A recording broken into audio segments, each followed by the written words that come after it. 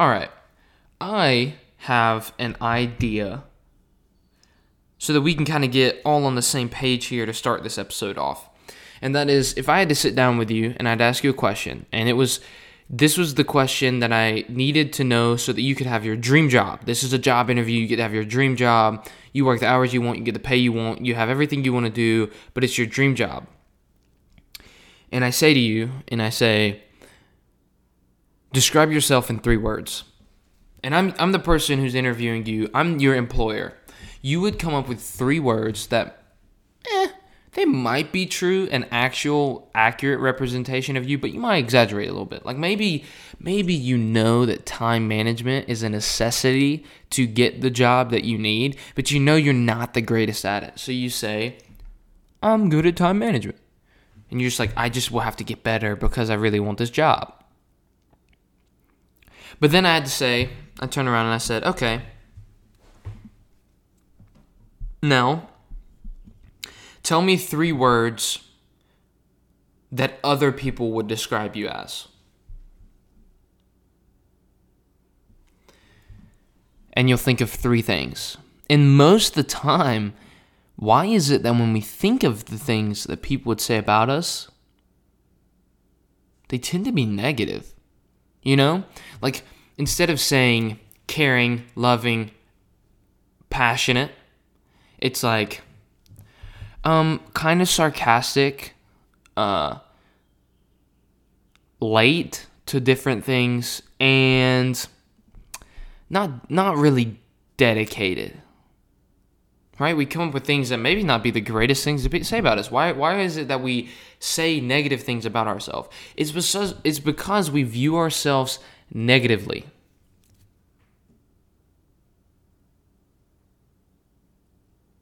Our perspective towards our own self is negative, even if people might not see us as negative. And so you're immediately thinking, okay, he's talking about perspective, so he's talking about how do I view people. He's looking at, if I had to say stuff about people, would I talk them down or would I build them up? Actually, no, I'm not talking about that today. I'm talking about your own self-image.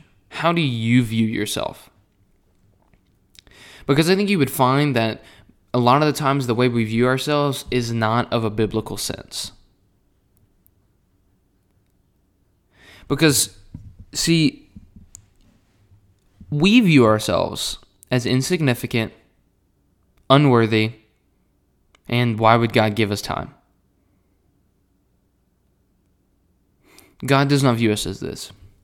God says he views us as beautiful, perfect, fearfully and wonderfully made, and a child. He sees us as his children, and he desires for us to join him in paradise.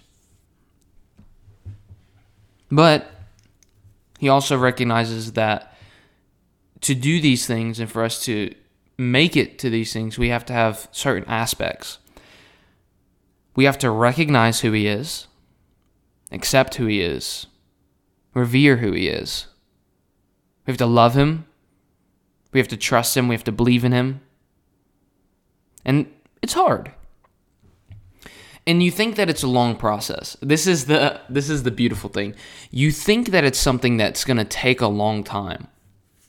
And the thing is, it takes a long time in life to get to a position of just fully, in all aspects of life, trusting in God, believing in God, and giving it all to God.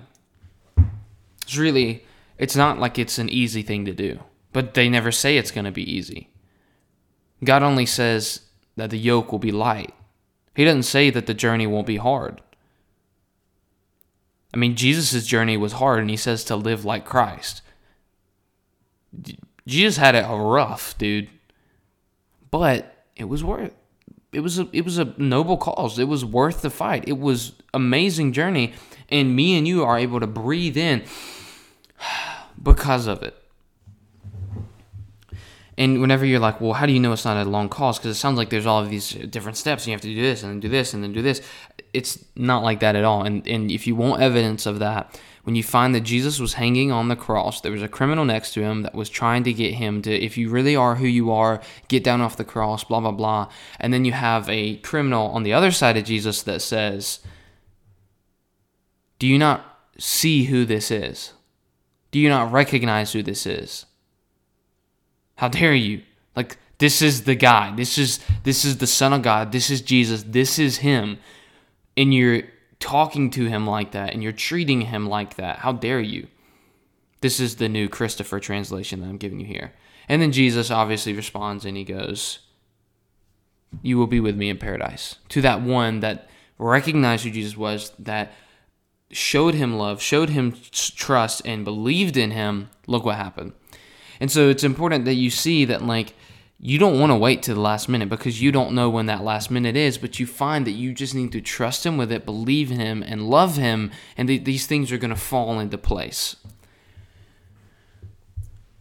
I digress. Getting back on the topic of viewing yourself from the perspective of God and seeing yourself in a light of worthiness and a light of love and compassion that God has towards us, you need to view yourself not from the position of the world. And what I mean by this is, like, when I think of day-to-day life, on a day-to-day life scale, like when I'm going throughout my days and I'm just going to class, or I'm just going like through the weekend and I'm not thinking anything about what I'm doing, I just throw on clothes. Like, I literally will do laundry, and then I'll throw on the same pants and the same shirts I wear all the time. Sometimes they might be a little wrinkly. I'll just roll with it. Whatever. But then there's the times where I actually go pick out an outfit. And when I go pick out an outfit, it's like, for example, on like Sunday when I'm going to church, I'll wear something maybe a little bit more of like a nicer outfit. And it's not because you have to wear the nicest clothes you own to church. It's just because I want to look better on Sunday. Like, I want to put in more effort on that day and have a better appearance. And also on Sundays, I don't wear hats, so I always end up having to do my hair. Other days of the week, I usually wear a hat, so I don't even care. Or like I'm going to like a wedding, and so I need to find out an outfit to wear, so I have to go look through my closet and go, okay, this outfit I should wear. But whenever I put on these outfits, I do something that I don't do on a day-to-day basis.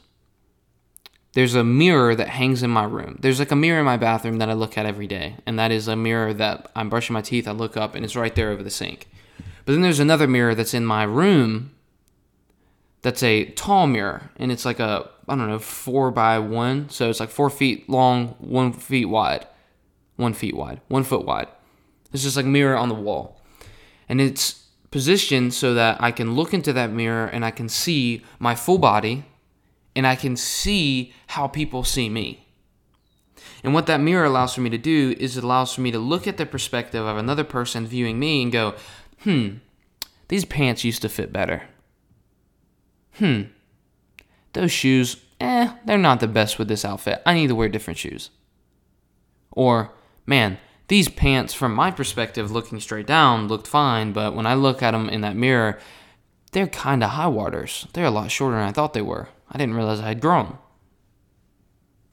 Or, there's a stain on these. I didn't even realize there was a stain. So that allows for you to see a perspective of another person looking at you. But what you'll find whenever you look in the mirror is 9 times out of 10, you look at yourself negatively. You're like, that doesn't look as good as I thought it would look. You never look at it and go, yeah, not too bad. And you walk out, right? You never look at yourself like that. And it's because we've trained ourselves to look at the negative. We've trained ourselves to look at the flaws, the imperfections, the things that we need to improve, not see ourselves as, man, these areas are awesome, amazing, good, encouraging, golly, God made me amazing. And immediately you're like, man, you're so proud of yourself, and you really look at yourself great. No, because trust me, I'm not looking at myself going, man, what a stud. Like, no, I'm not doing that. I just am saying, when you look at yourself, it's important that you look at yourself from the perspective of how God views you. And what God views you as is worthy. And the evidence of this is you find in Luke 15, whenever Jesus is talking about the parable of the lost sheep. You have this man who has 100 sheep, and one of them wanders away. So he stops what he's doing, and he goes and finds that one, brings them together, and then what it says is he rejoices. He rejoices at what he has found. He's found the one. And he doesn't just stop there. Like, he calls together people and he's like, hey, rejoice with me, for I found the sheep that was lost. And then it says, just the same way that this would happen, it's the same way in heaven when one sinner repents. And when you think of this, and you think of this contrast, you might go, I kind of find that a little odd. Because if I have 100 of something, and I lose one of them, I'm not going to go up in arms about it. But that's probably because you've never had sheep, right? You've never watched sheep. So you've never really had sheep because it doesn't have that much value to you. You're like, man, I don't know how much a sheep costs. I don't know if it's like the 99 are going to really miss the one, and so I really need the one. I mean, I have 99 sheep. I've kind of got a lot. What does it matter if I don't have the one? You just don't understand the reality there. So Jesus then follows it up with another thing. And he talks about the parable of the lost coin. So basically money. And then immediately you're like, okay, yeah, nah, brother, I'm here with you. I'm listening because it's money. That has value. I can see it. And so you have this woman who only has 10 coins. And she loses the one coin. So now she's down to 9. She had 10. Now she lost 9. She has 10. She lost 1. Now she only has 9. So then she moves the lamp and sweeps the house and seeks diligently until she finds it. And then she finds it and she calls together her friends and says, rejoice with me, for I found the coin that I had lost. Just so I tell you, there will be angels rejoicing when one sinner repents. See, what this is talking about and why this is important and why you've got to start looking at your life like this is because you're viewing yourself not as a sheep or not as a coin and not being desired. You're viewing yourself as insignificant and unworthy. You're viewing yourself like this. I was working on building a frame recently out of wood, and I was using screws. And when I was building this frame, I had a box of screws. Torx bit, 3x9 screws. And I'm sitting here and I'm using them, and I drop one of them. And it was black, and I dropped it on dirt. And I immediately looked down and I was like, where did it go? Like, oh shoot, I just lost a screw. Where did this screw go? And then I was like, you know what? I can't see it anywhere. I'm backing up and I'm looking all around and I just can't find it. And I look at this box over here of another 75 screws and I'm like, yeah, you know what? I'll just grab one of those. Zzz, and I just kept going. Not thinking anything of that one screw. And if it turns up, it turns up. If it doesn't, it doesn't. I mean, I would want it to turn up because I would hate to not get it and then, run over it and it cause a flat tire for me or for somebody else. But you know what? It's not that significant. It's just a screw. It's not like I dropped my wallet or my phone. I dropped my phone. I gotta stop. Where's my phone? Some of us need to start viewing ourselves as God views us, and that is worthy of finding. Because a lot of us, you're looking at your life, you're looking at yourself, and you're viewing yourself, and you're saying, what can I do in the kingdom of heaven? What possibly am I supposed to do? I didn't grow up in the church. I don't read my Bible like I should. I don't even know how to pray. Why in the world would God use me? You're viewing yourself unworthy. View yourself worthy. Realize that there is not a sinner, no, not one, that is not worthy of being saved or capable of being saved. God takes every man, woman, child, every single person, and gives them the opportunity to accept Him and have the free gift of salvation. And when you say, I'm too far gone, I highly doubt it.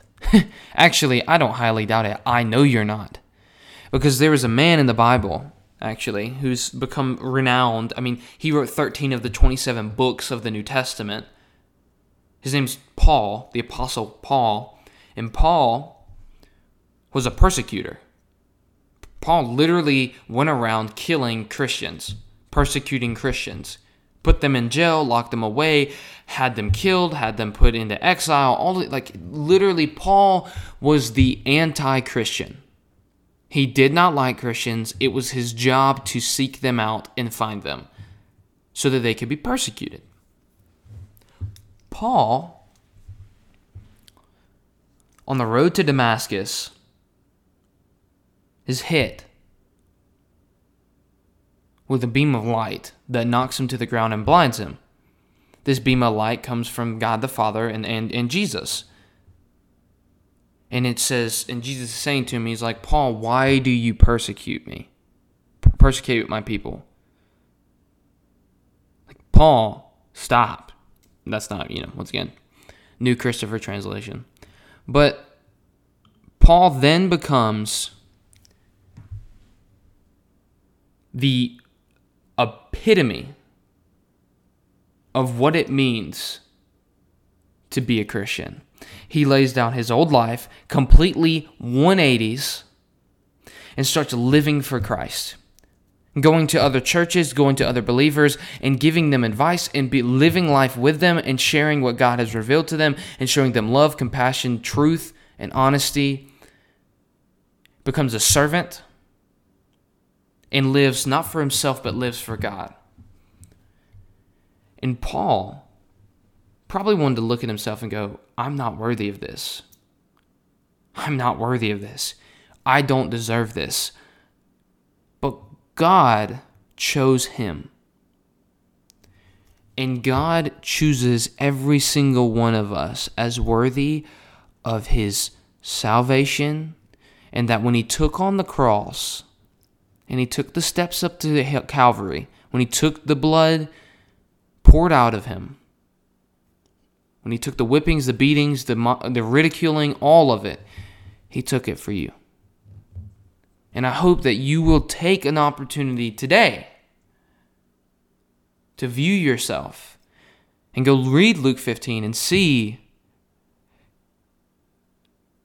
that God wants you. Because this whole Luke 15 started with Pharisees grumbling over Jesus eating with sinners and saying, why would he eat with them? And it's because Jesus spends his time and seeks out the lost. And maybe you're lost. And maybe you have given your life to Christ before, but you need to reevaluate. Jesus is waiting. He's knocking at the door. Anyway, I hope you all have enjoyed today's episode. I will catch you on the next one. Peace.